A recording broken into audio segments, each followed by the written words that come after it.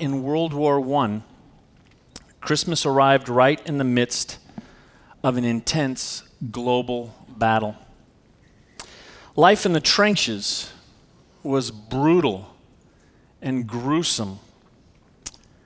I read many stories that made me ill to recall what happened a little over 100 years ago. New technologies such as tanks as well as mustard gas had advanced military capabilities to kill even more efficiently and more painfully. But against this backdrop, individuals chose peace. I was reading some articles in this magazine, Christian Standard, which, by the way, our very own Justin Horry is published in on this edition, and it's pretty cool. He does something with them on a regular basis. But the story that I read in here was pretty powerful by a guy by the name of B.J. Krug. And he's known as a storyteller, and the story that he wrote in here is entitled Silent Night. And he writes about something very amazing. Early in that war, during December of 1914, just a few months earlier is when World War I started, he says, many German and British soldiers took peace into their own hands. Krug writes in here that according to many soldiers on both sides of the war, on Christmas Eve, the shooting stopped along many sections of the Western Front. A lone German voice broke out singing, Stille Nacht, Heilig Nacht. And soldiers were reminded on both sides that it was a silent night, a holy night. That song had been written almost 100 years before World War I, right after and kind of during the Napoleonic Wars. And it became famous. It was first performed on Christmas Eve, and even to the point that in the United States, we got it somewhere around in the 1830s, 1840s, and it became a classic for us. And so when this lone German soldier started singing this song, the Americans didn't know the words, but they knew the tune. And something pretty cool happened.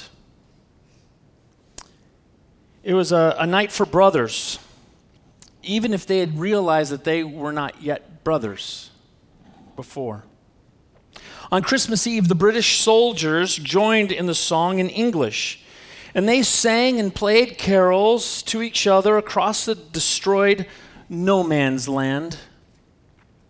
If you know that just piece of desolation where one side would try to go and they'd get shot down, and the other side would try to go and take it, and they'd get shot down. So you had dead bodies all laying in between there. But it says they finding that they knew the same songs, even if the lyrics were in different languages. And early on Christmas Day, German soldiers walked across that scarred landscape, unarmed, and shouting Merry Christmas to their enemies. Now, the Allied soldiers, the British, they were a little distrustful. And so they kind of crawled out of their trenches at first and then joined them. And then before long, they started shaking hands. They were even exchanging gifts of cigarettes and plum pudding. And then they sang Christmas carols together. History.com says that there's even recorded that there was a soccer game that took place on that day in no man's land. And some great stories in this magazine. Justin's was one of them, in which he compiled some answers of others that were an encouragement to me. as a pastor when questions were asked, how do you do during the Christmas season? It was something that I needed to be reminded of and that I was challenged with. But unfortunately, on that day, the Christmas truce was never repeated. And unfortunately, the officers on both sides made sure that it wouldn't happen again because they threatened. The British officers threatened their men, and the German officers threatened their men. And so there wasn't peace anymore. And on the next day, the battle resumed. But on that special day, enemies placed their shared humanity before their grievances. And they experienced the Christmas spirit of peace in a truly powerful way. I mean, can you imagine? That must have been quite a sight. I mean, really quite a sight to see those enemy soldiers sharing Christmas peace. In a similar way, God's peace can fill you and I and rule within us even when we're surrounded by death and evil. God's presence and peace can pierce even dark and painful surroundings and circumstances, including any war or any emotional valley that we might find ourselves in today. Christmas is typically and rightfully thought of as a season of joy, but it can be a painful season for many people. And maybe you're one of them. The question I ask, what battles do you face today? What pain is relentlessly bombarding you as you hunker down in the trenches of your life? What darkness just haunts you, even under the twinkling lights, the candles, and the decorations? We may not be able to end, our physical or our personal or our psychological or our emotional or even our cultural wars that we're fighting this holiday season. But even in those darkest places, we can lean into the God who is with us. Today, as we continue our Advent just journey toward Christmas, we're focusing in on and celebrating peace. The peace that it's been brought into the world by Emmanuel, God with us. And my hope is that today each of us will experience the comfort of Jesus' peace deep within our souls.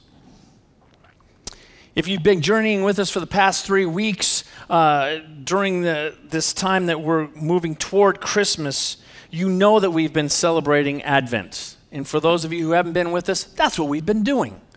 You can see as we've got on the wall hanging, we've talked about hope and love and joy, and today is peace. And the word Advent, it just means a coming or an arrival. And that season is marked with expectation, with awaiting, anticipation. For those of you who have young kids, just think about how much they are anticipating opening presents.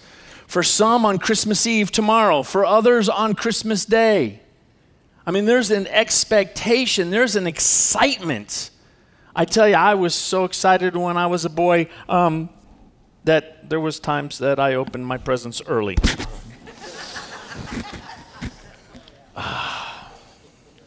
I'd say, Mom, you didn't hear that, but she knew that.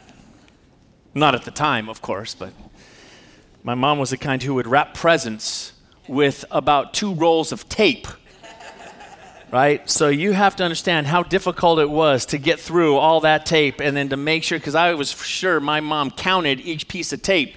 So when I would cut through those and open up and try to get on in, and then when I put it back together, I'd put a new piece of tape over it because that way I know exactly where to go. And I figured if my mom knew that I put another piece of tape over the other tape, when the package I rewrapped, then it's like, okay, there's nothing I can do about that. Nothing I can do about that at all. But Advent's not just an extension of Christmas. It's a season that links the past, present, and the future. Advent offers us the opportunity to share in the ancient longing.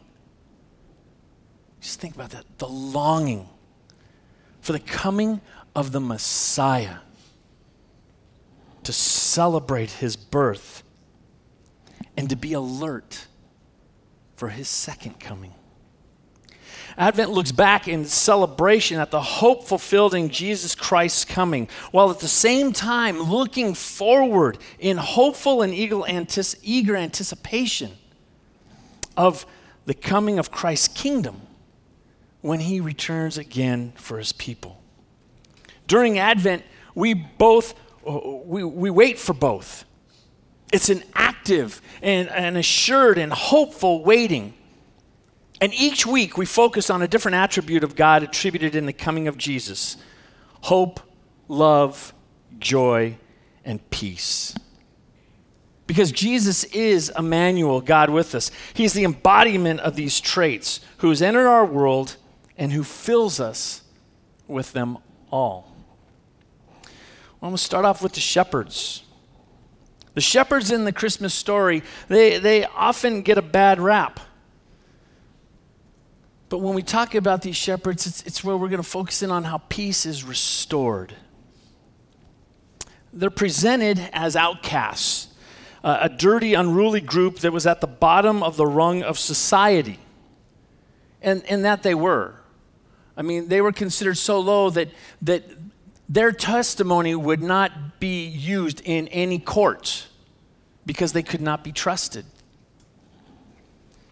And some scholars, though, have believed that they're not so unrespectable, and they count on the fact because of the Old Testament.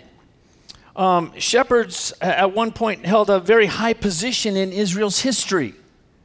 And all you have to do is think about some of the great patriarchs of the faith. These men were shepherds: Abraham, Isaac, Jacob, and even King David. And so there's some scholars that say, wait a minute, don't be looking at these shepherds so poorly, so horribly. But in their time, they were.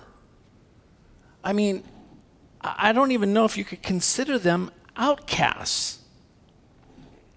But whether or not, however you fit on that, they were a total motley crew. The profession had undeniably fallen in esteem since the days of the patriarchs. That, I think, everybody can agree on. And they were definitely considered a lower social class. They held a very menial vocation that involved hard labor in the elements and physical work with the animals. Stinky animals. You filthy animals. Okay, sorry.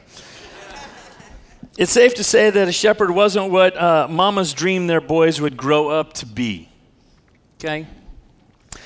They were a pretty lowly bunch. And at the other end of the spectrum in Israel, we have the religious leaders of the day.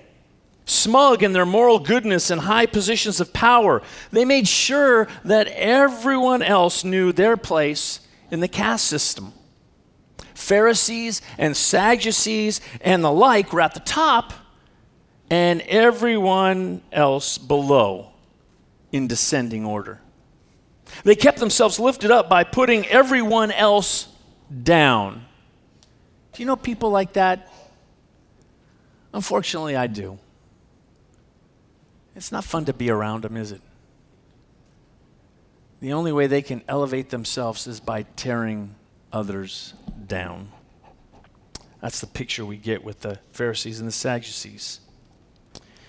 They believed that they were the ones with a direct line to God and his purpose for everyone else's lives. There's been people who've come up to me and say, Craig, God's told me to tell you this. Craig, I think you should do this. And, it's like, In other words, you've heard that, God loves you and I have a wonderful plan for your life, kind of thing. Not so much God, but the person who's talking to you. It's what I think of with the Pharisees and the Sadducees. So in this hierarchy, shepherds weren't exactly accustomed to being contacted by angelic beings. They didn't expect direct messages from God through celestial representatives of light. Imagine their surprise on that star-filled night in the outskirts of Bethlehem when the brightest star in the sky dimmed. And then the whole dark expanse began to glow with the brilliant light of an angel of the Lord. Luke describes the scene in Luke chapter 2, verses 8 and 9. And he describes it in this way.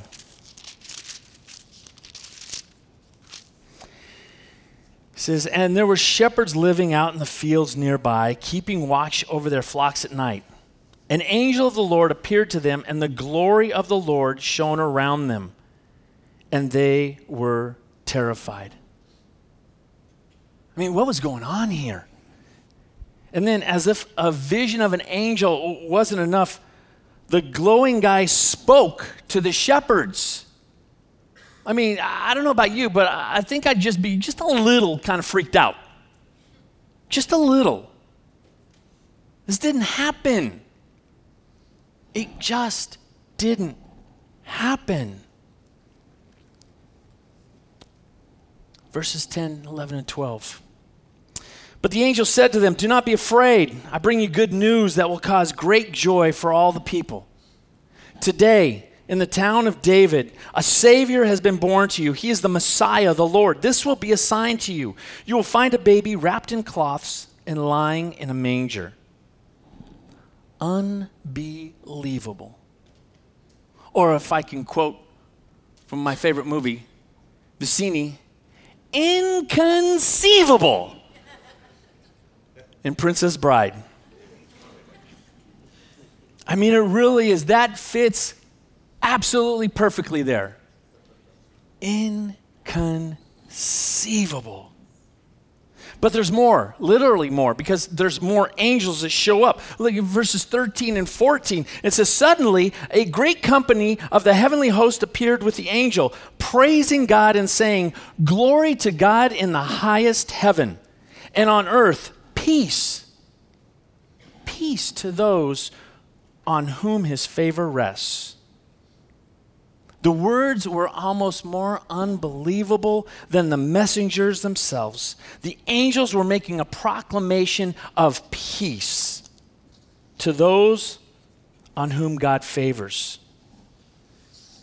And they were making it to the shepherds? Can you imagine maybe the confusion and the doubts that were probably going through the shepherds' heads? I mean, wait, I think you got the wrong guys here. We're not high up on the ladder. We're the low guys on the totem pole. But then again, gosh, angels don't make mistakes. So I guess that's us.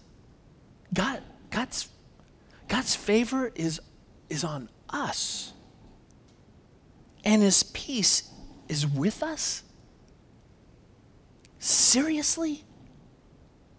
I can only imagine what's going through their minds. Maybe because that's what I think would be going through my mind.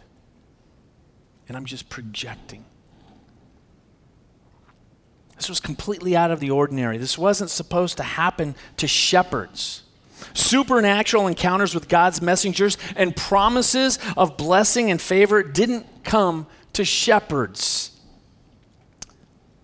Those were reserved for the super spiritual people, the super spiritual religious leaders of the day. But like much of Jesus' coming, this announcement didn't fit the mold of expectations, right? I mean, I love the fact that he breaks all the molds. And ironically, the religious elites are conspicuously absent think about that. They are absent from this incredible thing that just take place. They're absent from the announcement of the Savior. It's just like God, isn't it? Those considered by society to be the most holy weren't given a place in the stable to even kneel on holy ground and witness the arrival of the Messiah. The announcement to the shepherds that God had come to be with us and the birth of the Messiah turned the current system upside down. It turned it on its head. It reminded people, and it reminds us today, that God's favor is not based on human standards. His favor is on all those who humbly acknowledge their brokenness and accept the gifts of hope, love, joy, and peace that only Jesus can bring. The angels appeared to shepherds. The shepherds received the announcement of the good news, and then they became the message bearers of peace. In 3 short steps, they had come full circle, as Jesus' arrival meant a kind of restoration to the roles of shepherds. In fact, throughout his teaching, Jesus used shepherds as an example of good things, not bad. In fact, it's pretty great that Jesus even went so far as to call himself the Good Shepherd. In John chapter 10, verses 11 through 18, who loves and cares for his sheep and who lays down his life for his sheep. That restoration of wholeness and oneness with God is the essence of peace. It's the comforting knowledge that all is well and as it should be. It brings peace of mind and heart. Jesus' arrival for the shepherds marked the starting place of peace to all those on whom his favor rests, to all those with whom he is present, and that includes you and I.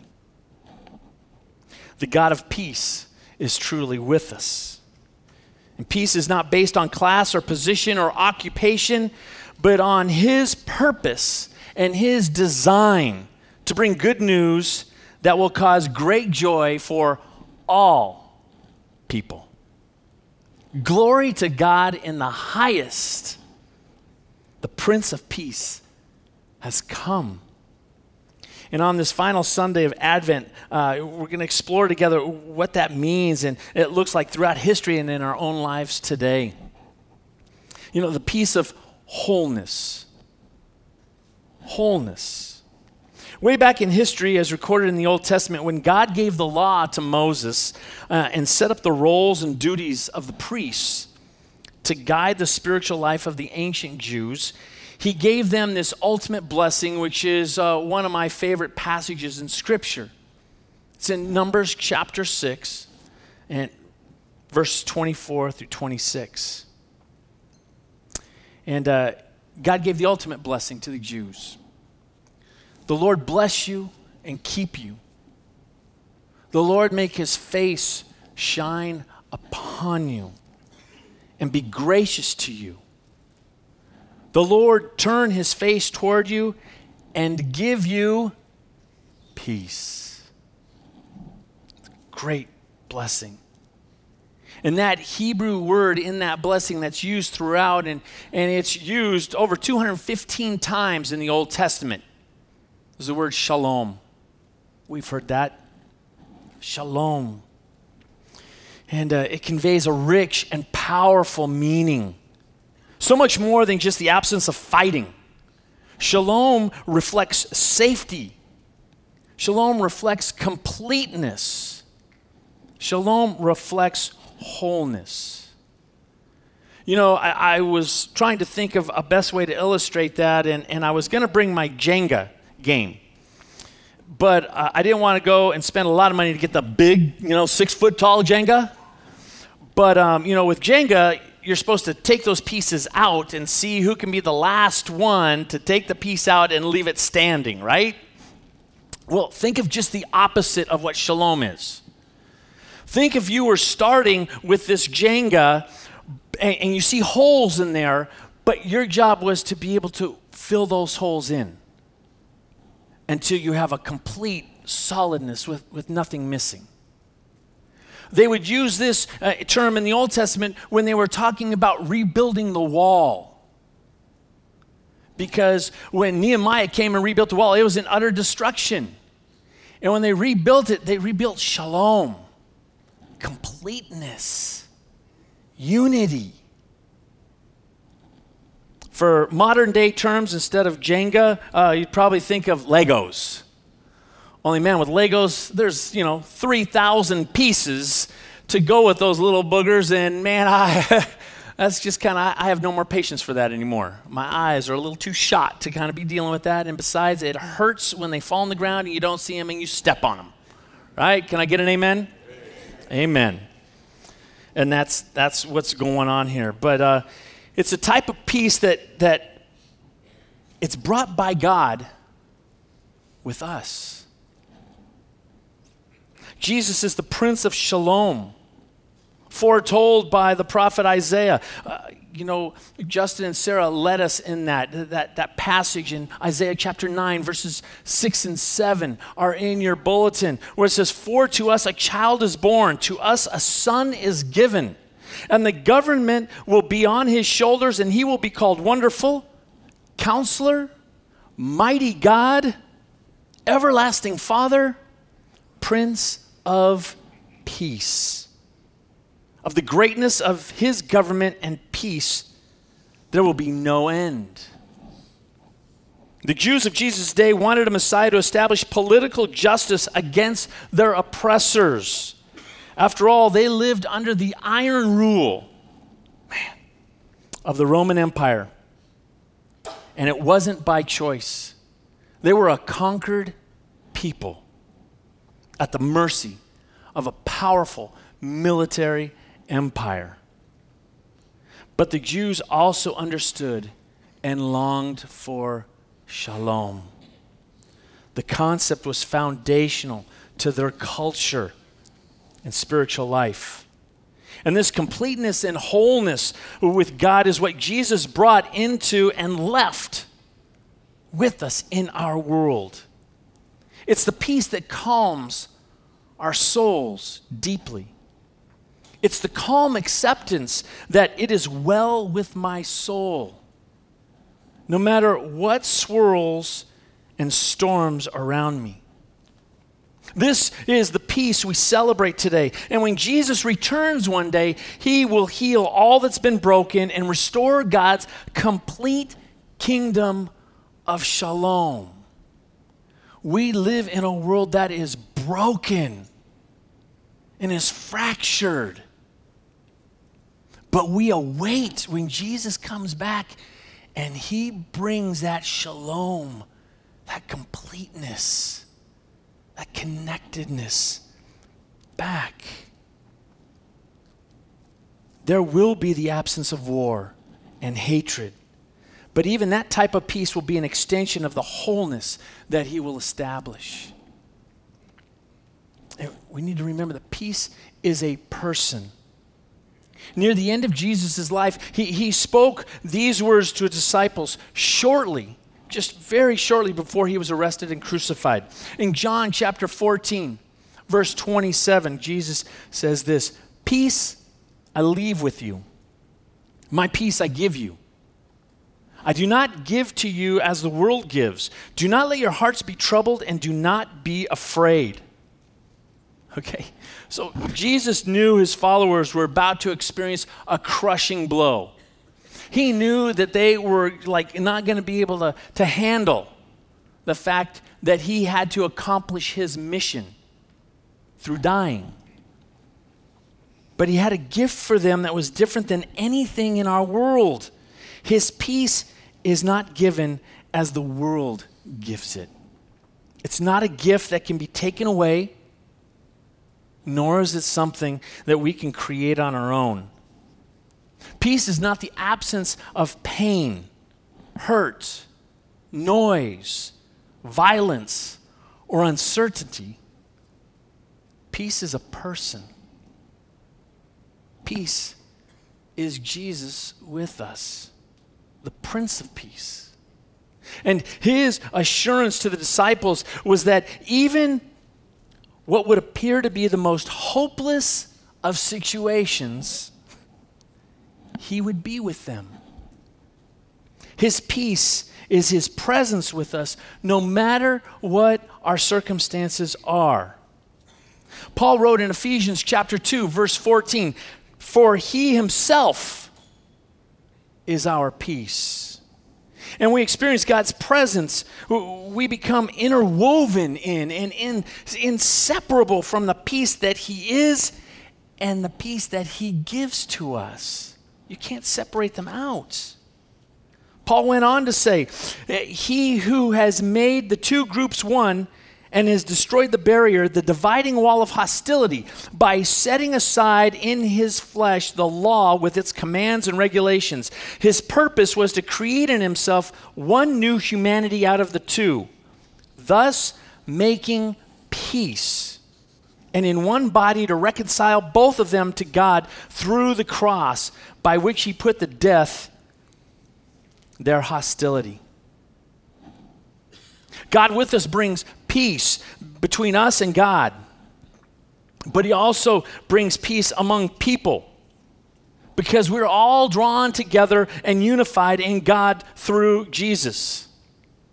This is the perfect picture of shalom, wholeness, safety, and the restoration of all people as one.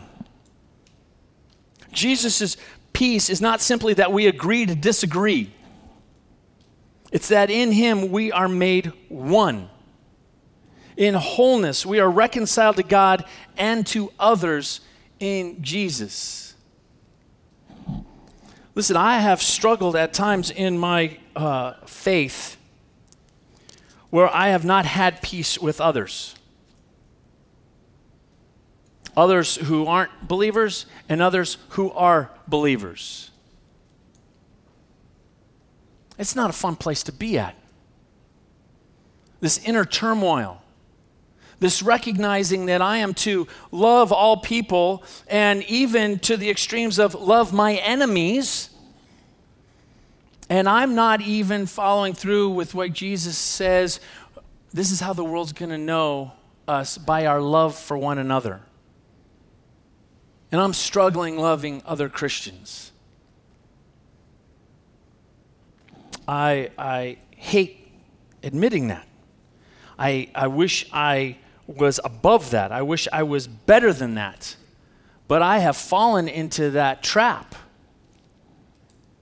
And the only thing that helps get me back out is when I'm reminded and meditated on what Jesus has done for me. He has brought peace and reconciliation to me. And how can I not do that for others? You know, that happens within families. That happens with friends. That happens in any place that you have relationships. And so today, if you're wrestling with any of that, I'm just going to encourage you. You know what? You can still hold on to it, but then you're not going to be experiencing this peace that Jesus came to give. You're not going to be getting peace from him. You're going to be trying to do it on your own. And that's not what it's all about. Peace transforms us, and it calms our storms. How peaceful is your Christmas season? Just going to ask. If we're honest, we might choose words like busy. I find I say that an awful lot. Hey, Craig, how you doing? I'm good. I'm just busy. You know, and pretty soon I'm like, wow, I've said that probably 20 times today. Or words like hectic or frantic to describe our lives this time of year. Sometimes it's all year long, right? We're in a constant, just frantic, moving, going on. And maybe it's an overloaded schedule that robs you of peace. Or maybe it's something more. Maybe it's a relational conflict that I shared, or pressure at work, or a lost job, or an illness. Been praying for a number of people in our church with lost jobs. Praying for a number of people in our church who are battling illness of all types. You name it. For many of us, peace sounds like a long way away. Sounds like, oh man, that's a good idea. It's a nice thought for the holidays. Man, that's something I really long for, Craig. If only we could feel the peace of God with us, right? If this is where you find yourself today, I want to encourage you that Jesus shows up when the storms of life threaten our peace and our hope and our joy. He is there with us when love seems lost and the way forward is totally unclear. Even the disciples who lived with Jesus every day had a hard time grasping this. Remember the story when they're out on the boat in the Sea of Galilee? And it must have been a bad storm day on the water. And even though that was like their hometown, sea, if anybody knew that sea, they did. I mean, after all, they were fishermen. And that was their regular fishing spot. And yet, as the boat took on water, they were terrified. Absolutely terrified. And as the waves rose, and as that wind howled, they just panicked. But guess what? Jesus slept through it all, Scripture tells us. And finally, the disciples, they couldn't take it anymore. I mean, they were so scared. So what do? They shouted, "Don't you care what happens to us?" But I want you to notice what Mark recorded in Mark chapter 4, verses 37 through 39. It says, and a great windstorm arose, and the waves beat onto the boat, so that it was already filling. But he was in the stern, asleep on a pillow. And they awoke him and said to him, "Teacher, do you not care that we are perishing?" Cooper translation, "Don't you care we're going to die?"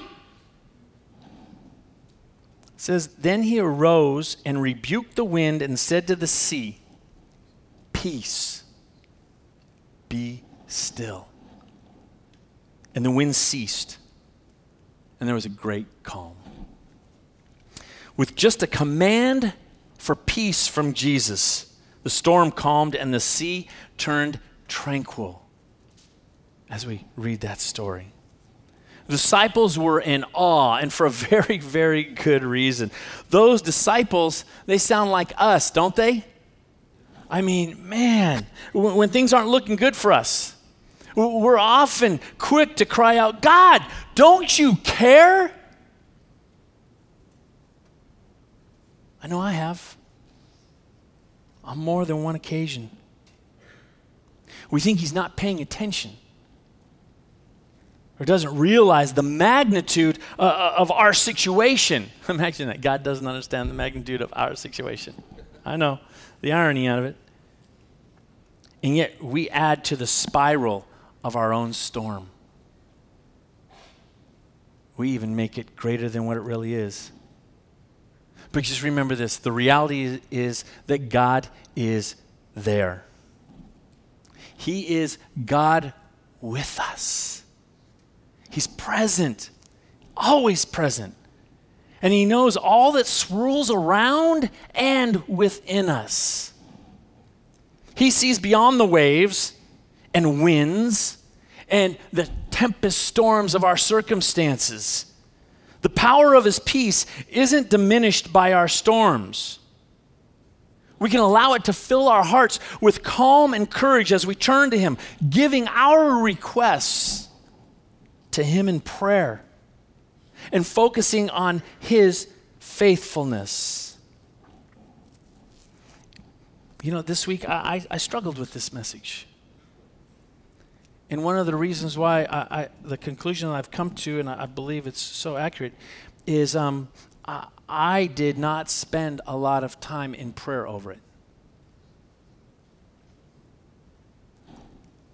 There's a time when you might feel like I've done a message that's flopped, but I felt really good because I know it's been prayed over.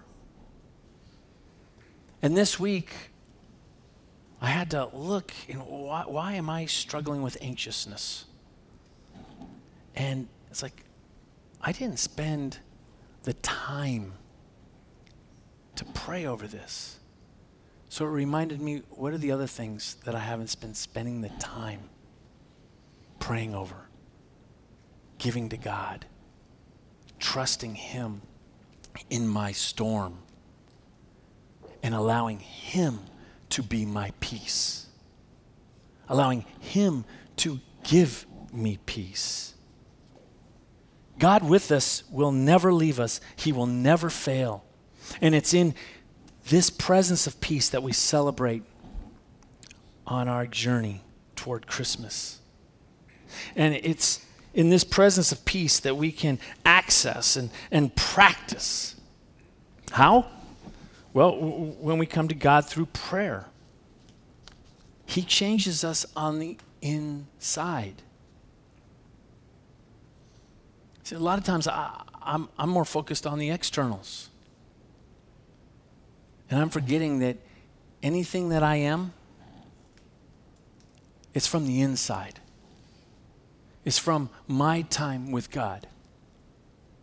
And when that is lacking, I might be able to fool people on the outside, but it's not going to be very long. I believe that's one of the main reasons why you see so many pastors and leaders fall, because they've been looking good on the outside, but they've allowed the inside to just go by the wayside. It scares me. God's peace is able to bring a powerful transformation in our spirits. No matter what we're anxious or worried about, we can bring our needs and requests to God. And Paul described it, the process like this: do not be anxious about anything, but in every situation by what? By prayer and petition, with thanksgiving, present your request to God, and the peace of God, which transcends all understanding, will guard your hearts and your mind in Christ Jesus. Philippians chapter 4, verses 6 and 7. I want that peace of God, because it does transcend all understanding. I can't fathom it. Why? Because it's who Jesus is. It's what He gives. And as we talk to Him and give Him thanks, God's peace swells within us and He guards our emotions. And this is a miraculous peace, one that transcends all understanding. It doesn't make sense given the worry and fear we're facing. It wouldn't naturally exist in the midst of our struggles, but this is God we're dealing with here, folks. This is our Prince of Peace, the giver of shalom, the giver of His Spirit of peace. And when we come close to Him, when we go to worship Him like those shepherds did, we connect with Him. And you know what? He transforms us. And He also transforms our outlook. No matter how bad that storm may be swirling around and within you, He can calm it. And He can carry you through it. I just want to encourage you with that. In 2 days, we celebrate Christmas morning. Tomorrow, we're going to be celebrating Christmas Eve. The very night, we're talking about here. And you may find Him as a babe lying in a manger, or a carpenter's son asleep in a boat. It may even initially seem to you, as it did to the disciples, that he doesn't even care about you or what's going on. But in the midst of whatever life holds this week, this day, remember that Jesus comes in the power as the Prince of Peace, in direct opposition to the Prince of Darkness. He is always with us, restoring us to God through wholeness and comfort. So my hope is that he be your peace this week, that he'll be guarding your soul with peace, filling your spirit with the wholeness, the completeness of shalom, and ruling as that Prince of Peace in your heart. Would you pray with me? Father God, I thank you so much that you are our peace. We can't earn it. We can't gain favor for it. All we can do is accept it and put our faith in the only one who is and gives peace. The only one who can calm our hearts no matter what storm we may be in, and who can bring peace in the midst of any battle that we may be facing. I praise you and thank you for the truth of who you are, Jesus. It's in your name I pray. Amen.